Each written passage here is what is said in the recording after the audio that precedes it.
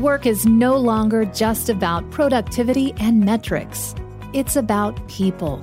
And when we focus on positivity, communication, belonging, and development, the numbers take care of themselves. This is Work Human Radio, where we talk to authors, researchers, and business leaders about the latest trends making work more human around the world.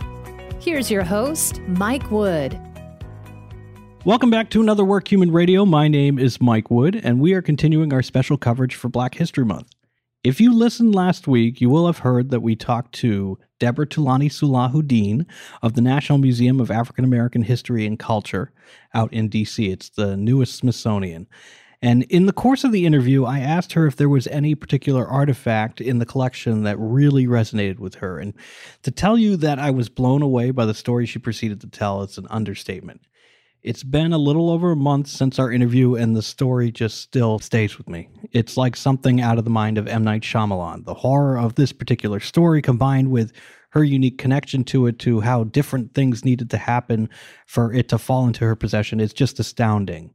And it's a little easy when you go to a museum to forget that the artifacts that are in the museum each have a story behind them and a reason why they are in those museums. So I'm not going to be able to describe it any better than she can. So here is Deborah Tulani Sulahuddin of the National Museum of African American History and Culture and the story of Matthew Williams and the rope. There's this object, and sometimes I hesitate because it's tied to a very tragic event in history. But the way that I came about collecting this particular object was quite unusual. In the segregation era gallery, there's about an 8-inch piece of a lynch rope. It was used in the killing of a 23-year-old African-American man in Salisbury, Maryland in 1931. His name was Matthew Williams. I had heard this story before because I'm from Salisbury, Maryland. So I had heard of this story. So one day, I'm on a site visit looking for artifacts associated with Paul Henderson, who was a career writer with the Baltimore Afro-American newspaper. He was a photojournalist. I wanted to feature him in one of the galleries.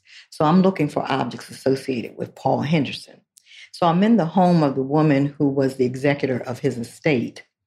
And so after she shows me things associated with his photojournalist career, she brings this shoebox and sits it on the dining room table.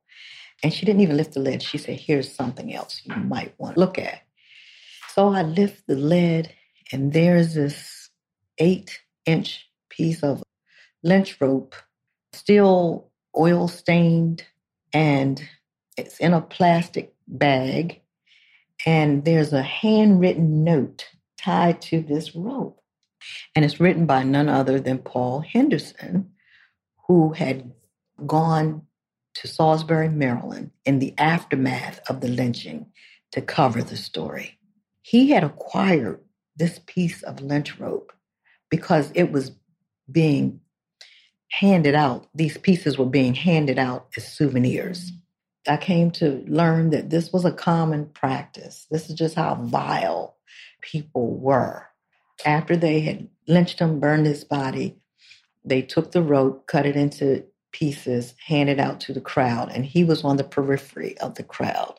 And being a very light-skinned African-American man who could pass for white, he secured a piece of the rope, and he kept it. And in that handwritten note, he explains exactly what I explained to you, that he was at this site, he acquired it, and he uses terms as the bloodthirsty mob, things like that, this piece of oil-soaked rope.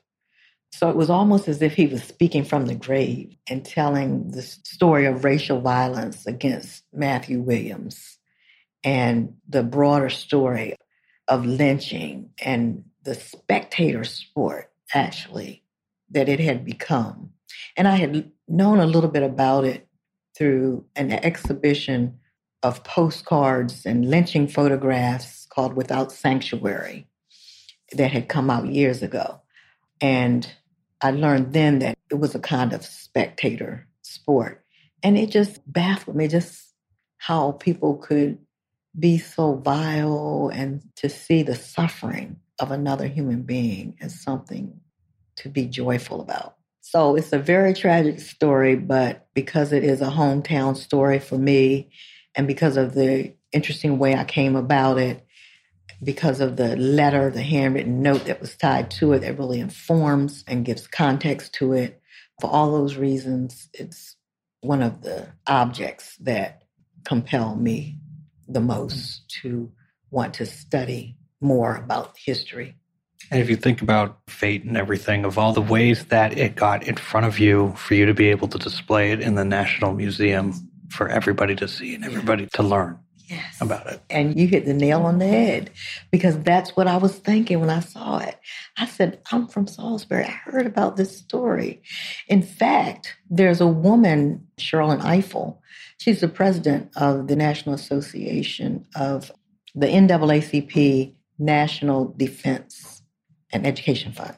And she wrote a book called On the Courthouse Lawn, which documents that story of Matthew Williams and several other lynchings that occurred on the eastern shore of Maryland during the early 20th century.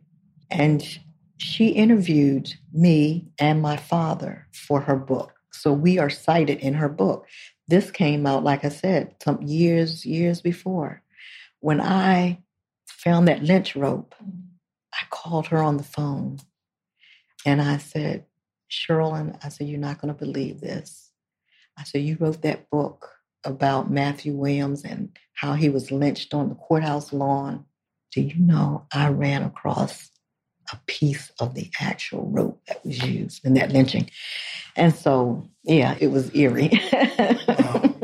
The way things happen. It's amazing. I can't wait to see. I'm not going to have all day to say this. You can go to our website, and that story, I was so moved by it, I had to write about it. Good. If you go to collections stories on our website, you can read about that particular story. You can see an image of the rope as well as the note that's attached to it. Well, I'm definitely going to link to it and get it out to our audience. I want to thank you for your time today and for everything that you've done here. It's just phenomenal. So thank you. You're most welcome. If you want to see business leaders, culture keepers, and industry experts come together to share the latest research and ideas for making work more human, you need to be at WorkHuman Live in 2020, May 11th through the 14th in San Antonio. Visit WorkHuman.com to see the full lineup of speakers and reserve your spot in the #1 conference of 2020.